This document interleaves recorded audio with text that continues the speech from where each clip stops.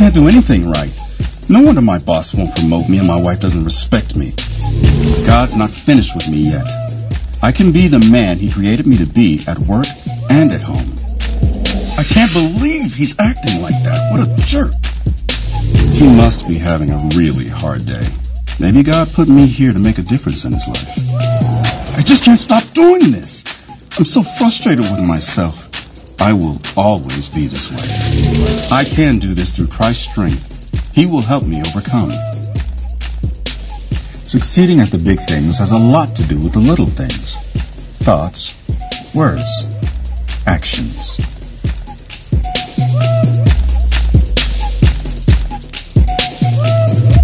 Awesome. If you want to get your message notes out, I want to go right into part 4 of our series we're calling Detox, and looking at what the scripture says about how to have some big change in our lives. I think our natural inclination is to imagine that big change in our lives happens whenever big things happen. Like, when big change comes from big things. And that's awesome. Just keep on playing that. I love that song. We would think that big change happens because we do big things. But what we've been learning in this series, Detox, is it's actually a little bit different. In your notes, the statement that we've been going over week after week is simply this: that it's often the small things that no one sees that result in the big things that everyone wants. That big change does not require giant wholesale changes in our lives, but small adjustments in strategic areas. We've been talking about how our thoughts direct our lives, about how it's so important. The Bible says, as a man thinks, or as a woman thinks in her heart, so are we. Like our thoughts are ruling our lives. See, the thoughts that we think determine the words that we speak. The words that we speak ultimately are like the rudder.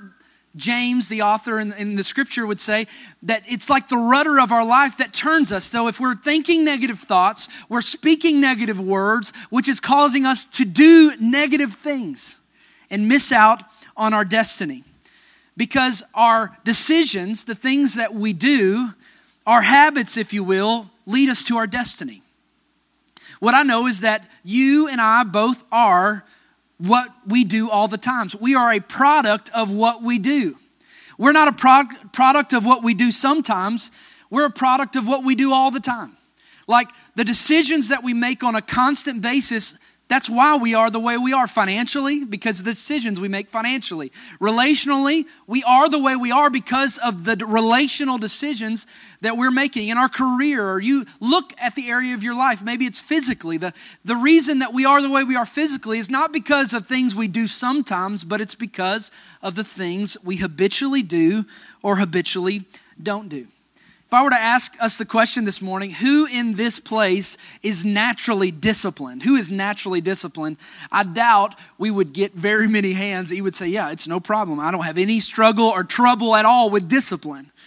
We would probably say that there are some areas of my life that I wish I could get in order. Would anybody be bold enough to raise your hand and say, yeah, that's me. I wish I could I struggle with some discipline that I wish I could get in control. Yeah, absolutely. We all struggle with disciplines that we wish we could change about our lives. And we think, I'm not a very disciplined person. But as I was putting this message together, I got thinking about this reality that we're probably a little more disciplined than we think we are. It just may not be about the right things.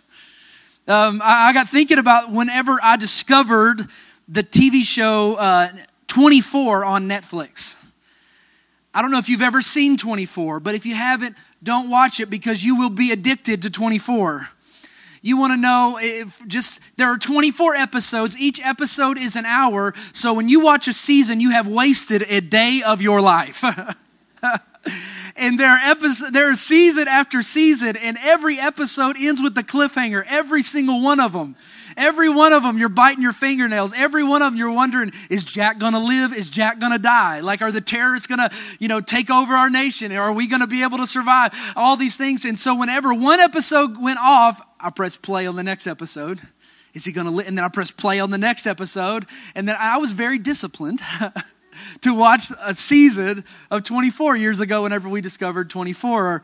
Or maybe like my wife's chocolate chip cookies. Over the holidays, my wife makes these chocolate chip cookies that are like manna from heaven. They're like Jesus just in a cookie. I don't know how to describe it. It's amazing.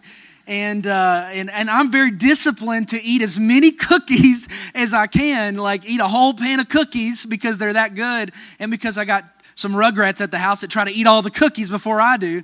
So I'm disciplined to do that. We're disciplined, but too many times it's about the wrong things. So what does right discipline look like? I want to share another principle with you this morning. Is simply this, that discipline is choosing between what you want now and what you want most. Discipline is choosing what you want now and what you want most. Choosing between those two things. Do I want the urge that I have right now to eat that tray of cookies, or do I want something more? Do I want to, survive to be 35 years old? Do I want to, do I want to do that, or do I want what's now, or do I want what I want most? What do I want in the area of my life?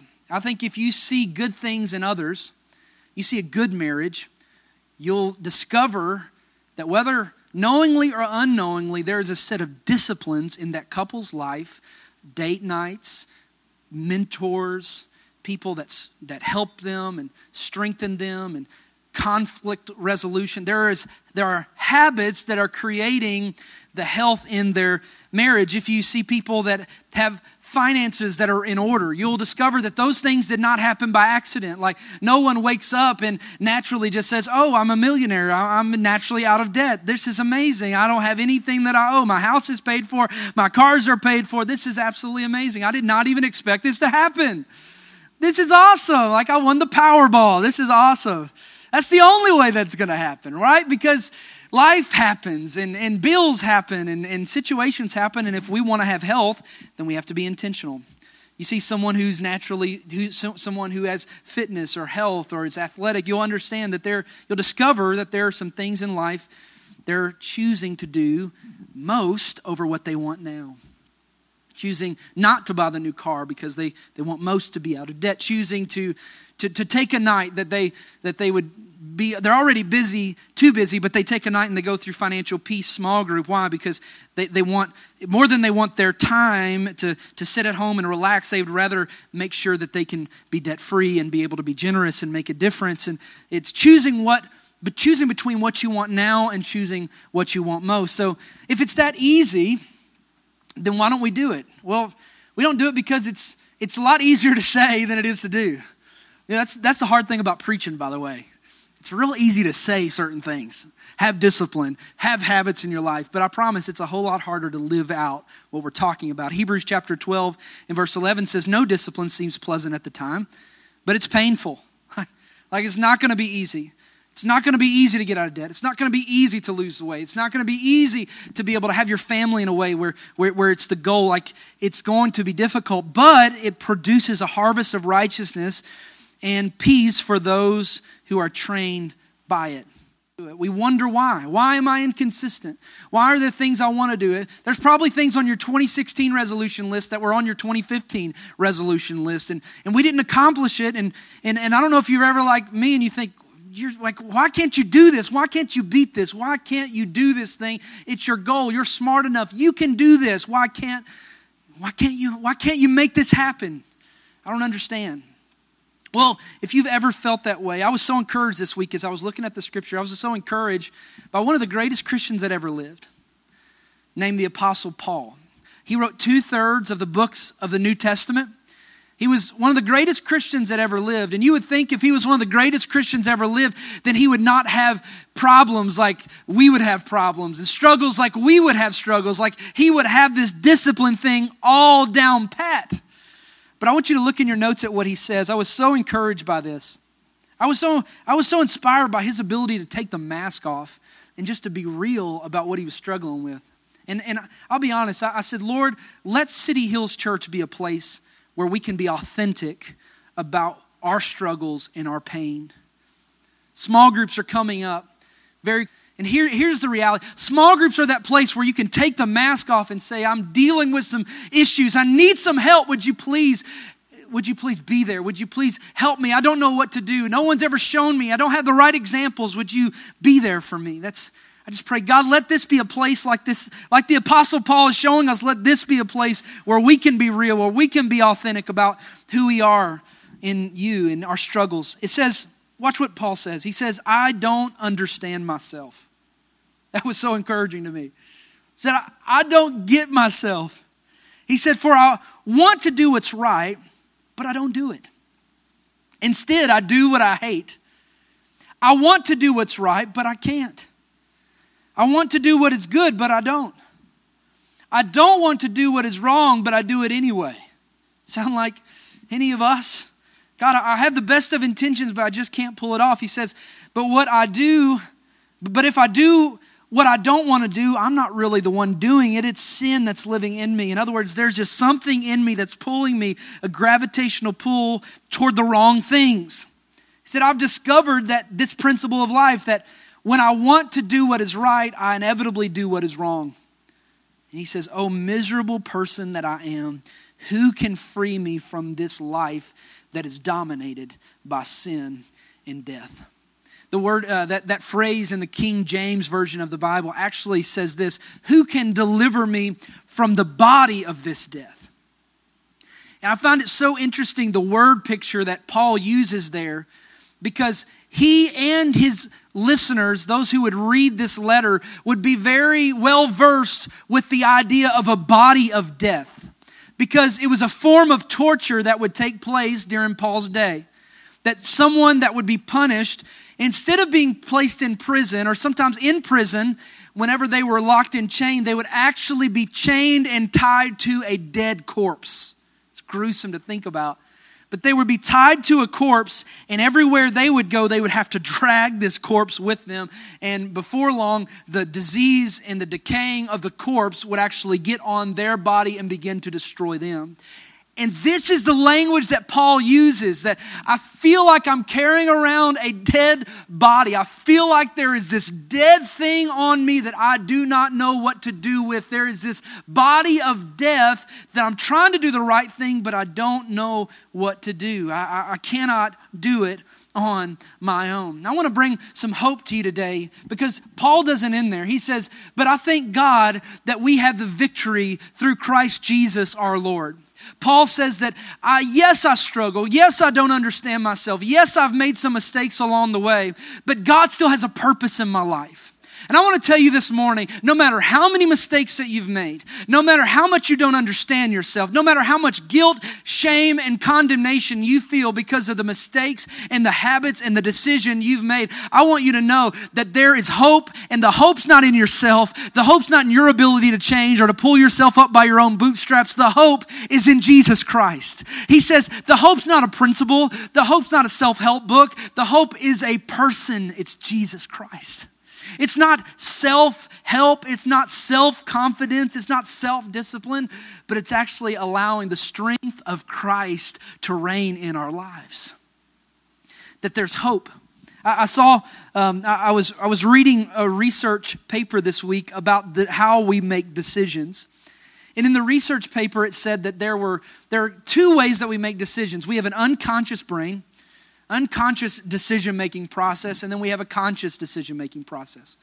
And this researcher, this doctor, he specialized in trying to cure people of their phobias of animals.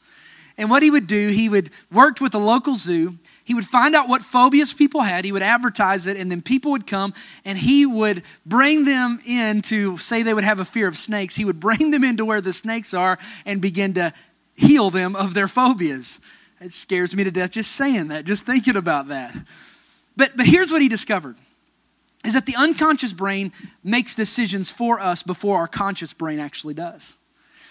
That we automatically make a decision based on our past, based on based on years and years and years of training or a bad situation. For example, in regard to maybe a snake or something like that, he would show them that the snake would not hurt them, would not harm them. He would educate them about the realities of this. And then what he found was astounding. He found that if he could get that person to face their fear for 7 seconds.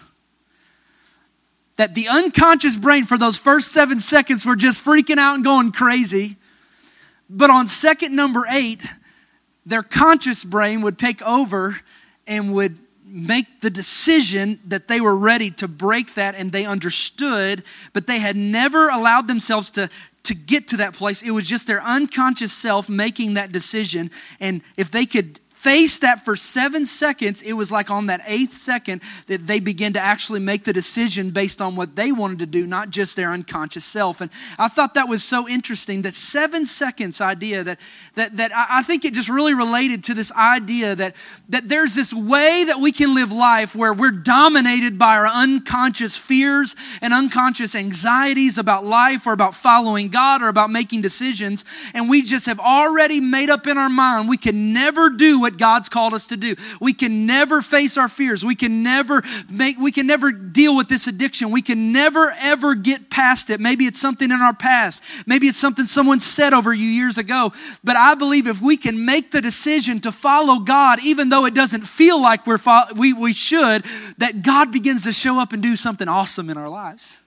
I experienced this in 21 days of prayer and fasting. Whenever we would meet, many of us met at the church office at 6 a.m. And to do that, I was getting up at like 4:15 and 4:30 in the morning. I promise you, my unconscious self was not interested at all at praying at 4:15. I don't know that I've ever been interested in praying at 4:15. I just want to, if I wake up at 4:15, usually the prayer that goes through my mind is, God, could you stop time so I can sleep another couple hours before I have to get out of this bed?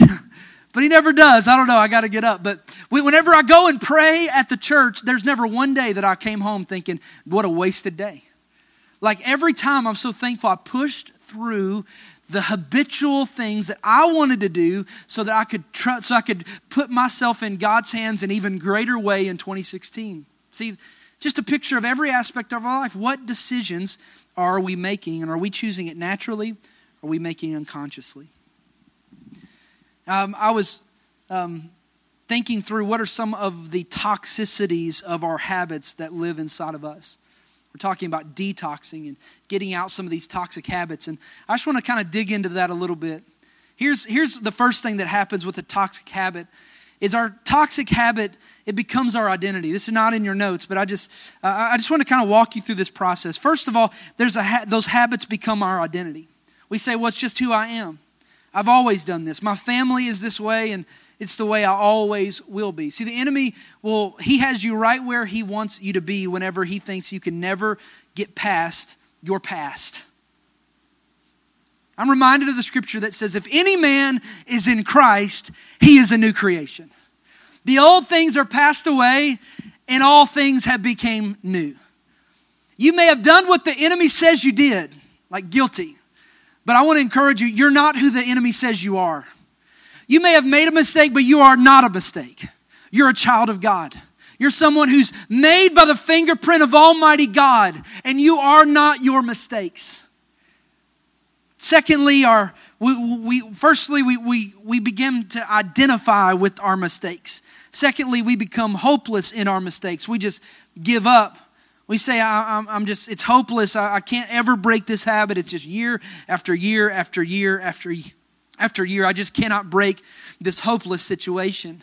I want to encourage you this morning to let you know that God specializes in hopeless situations.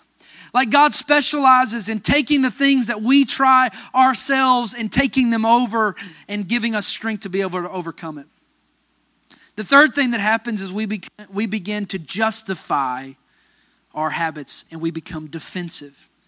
Someone confronts us about our issue, and we immediately throw up, well, you don't know what they did to me.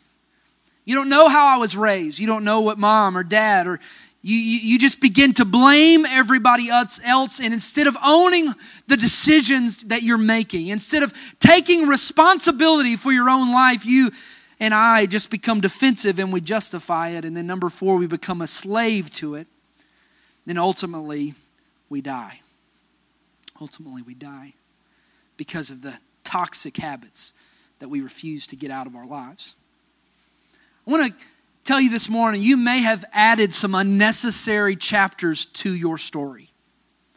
There may be some mistakes that you've made along the way But I want you to know that regardless of the mistakes and the extra chapters that you've put in your story, if you'll give the rest of your story to God, you'll understand that He could take even the bad things that you did or that maybe other people did to you, and He can write that for good. Like He can use that to be part of the story. I think about it like a movie. I don't know if you've ever been watching a movie before and you think, I don't understand where this is going. Like this doesn't make sense. And then just a little bit later, or toward the end, it's just like all comes clear and it just makes sense. That's you understood that the author was working it the entire time. Like there was a purpose in that, and he was able to weave that as being part of the story. And maybe there are things in your life you think, it's too far gone. God could never use me. I've made too many mistakes. It's just too far gone for God to ever use this in my story. And I want you to know that God's got it if you'll just trust Him with it. Like God will take that part of your story and He'll weave it and He'll work it for good. He wants to give you victory. See, too many times we forget who we have inside of us.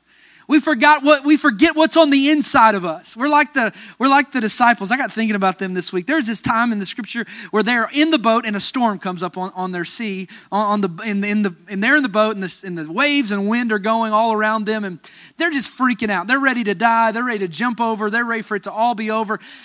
And then the Bible says that they forgot something, that Jesus was asleep in the bow of the boat. As a matter of fact, Jesus actually brought a pillow on the journey, and He was sleeping on a pillow on the journey. So the thing that had them all freaking out, Jesus is down in their boat asleep, and He's got it all in control. I want to tell you that Jesus has it all in control. And if you're a child of God, I want you to know that you have Christ inside of you. You don't have to be dominated by the habits of this world and the addictions that want to overtake your life. You are a son and a daughter of God. Like you have Jesus Christ on the inside of you, and no storm is any match for the one who made the winds and the waves. Like no storm is a match for the creator of the world. Like He's on the inside of you. The enemy cannot keep you from your destiny because who you are. Like God created you to be victorious. You're made to be a victor, not a victim. You're made to be someone who's able to stand up and fight against the things that want to destroy your life and the lives of those around you. Not be dominated by these habits that are destroying us, but actually dominate the enemy and make a difference. Don't be discouraged. Jesus is in your boat. I want to take us now to 1 Corinthians chapter 9. Because Paul gives us a powerful principle about life and simply says this, that we need to take confidence and courage that God, we're destined to win. Like God purposed us and God planned us to have a life of victory. And he describes it as a race. 1 Corinthians chapter 9, verse 24. Let's look at it together. It says, "Don't you realize that in a race, everyone runs, but only one person gets the prize? So run to win. All athletes are disciplined in their training. They do it to win a prize that will fade away, but we do it for an eternal prize." Paul says, hey guys, you got to understand, you are in a race. I want to pull some principles out of this. I think the first principle Paul wants to tell us is we need to own it. Like we need to own the fact that we are in a race. Like I wanted you to circle in your notes that word realize. Like I want you to realize that you are in a race. Like realize you're not just arbitrarily living life. You're not just arbitrarily working a job. Like you are in a race for your life. You are in a race. Like there is a purpose that you have and you need to own it. You need to get rid of the excuses in your life. Whatever excuses are keeping you from change, whatever excuses are keeping you back from that purpose, it's time to own that and realize I'm in a race and I cannot keep making excuses. Benjamin Franklin said, "He that is good for making excuses is seldom good for anything else." Heard a story of a man one time that had some issues and struggles in his life, and there was this preacher, and he really got to a point in his sermon and he thought, man, this guy really needs this. So he started preaching about this guy. He just started talking, without calling his name. He just went down all his whole situation, just boom, boom, boom, like all these, I'm just stepping all over his toes. I don't know if you've ever been to a church like that, where the preacher just step all over somebody's toes. They pick their sermon by, kind of what somebody walks in or whatever. They're just ready to step. So anyways, this preacher was doing this, and after the sermon was over, this man came up to the preacher and said, "Oh man, Pastor, you sure got him this morning. Like, you took care of them. Oh man, they just needed that." And so he did it. The next Sunday, he got even stronger, and he just got even more pointed preaching again. And the guy again came up to him. He said, "Oh, Pastor, that was such a good sermon." And the pastor's excited. He said, "Oh, you really preached to them. Like, they really needed to hear it." He still could not see that he had the issue in his heart. And finally, there was a snowstorm that took place, and nobody came to church except that one man. And the pastor was about to dismiss church and cancel it because of the snow. And he thought, no, this is my chance. So he got up and he preached his heart out to that one man about his situation, his need. And then the guy came up. He thought, this is my chance. I'm going to get him this time. And then whenever it was all said and done, the man came up to him. He said, if they would have been here, you would have really been preaching right to him. Like he had an inability to see himself in the mirror, that he needed to own it. Here's the second thing that he said, all athletes are disciplined in their training. They're disciplined in their training. The second thing we need to do is make the break. Make the break. Like he said, the athletes are making a decision to let go of some things so they can train. This allegory that the Apostle Paul's using, it would have been very common to the people of this day, because in Corinth, the city that he was writing this letter to had kind of like an Olympic Games. They called it the Isthmian Games. And there, it was a big race that people would, it was a big patriotic pride, just like the Olympics are for us today. And the Isthmian Games were a huge deal. So he's telling them that, hey, there are these athletes that they're training to run, and they make sacrifices to be able to do this. I did a little research, and all the athletes, it was a 10-month at least time period of special training that they would do. They had a very strict diet. They couldn't eat junk food. They had to endure extreme heat, extreme cold. They had all these things that they had to leave their families. It was something where they made sure they were disciplining themselves. They were making the break with anything that would cause them or that would hinder them from being able to run. And it got to the point where they didn't have Nikes like we do. They didn't have, awesome jogging suits or whatever, like the tidy things that they have at the Olympics. But so what did they do? They just stripped it down. Like, they just stripped down in the buff, and that's how they ran in these days. That's why it makes sense whenever Paul says to the Hebrews, he says we lay aside everything that hinders. Like, we just take it off, and I guess it gives you a good reason to be in the front of the pack. Like, nobody wants to be in the back of that race. That's bad. They were running to win, right? But Paul was using that as saying there needs to be some things that if we're going to accomplish our purpose, we have to break off from certain things. Maybe it's a relationship, maybe it's a substance, maybe it's something that we're doing that we need to make a decision to run from those things so that we can run to win. And here's the last thing that he says. He says, I run with purpose in every step. He said, I'm not just shadow boxing. I discipline my body like an athlete, training it to do what it should. And here's the third aspect, is fill the void. He said, in every step, take a step. A lot of times we take the wrong things out of our lives, but we refuse to fill it with the right things. We take the wrong habits out, but we don't replace it with right habits. And I love what Paul says. He says, I find purpose in every step. He doesn't say I find purpose in 10 miles of running. I find purpose after I've ran a marathon. He says, I've made up in my mind that I am finding purpose in not just in huge things, but I'm going to make small adjustments in my life. I'm going to stop doing some things that are harmful, and I'm going to begin to replace those things with things that are helpful. So I want to ask you a question this morning. What do you want most? What do you want most? What is it in your life in 2016 that you feel the Lord leading you to say, it's time to change? Maybe you say, I need help in my marriage. I need help in that relationship in my life. I need help with my future.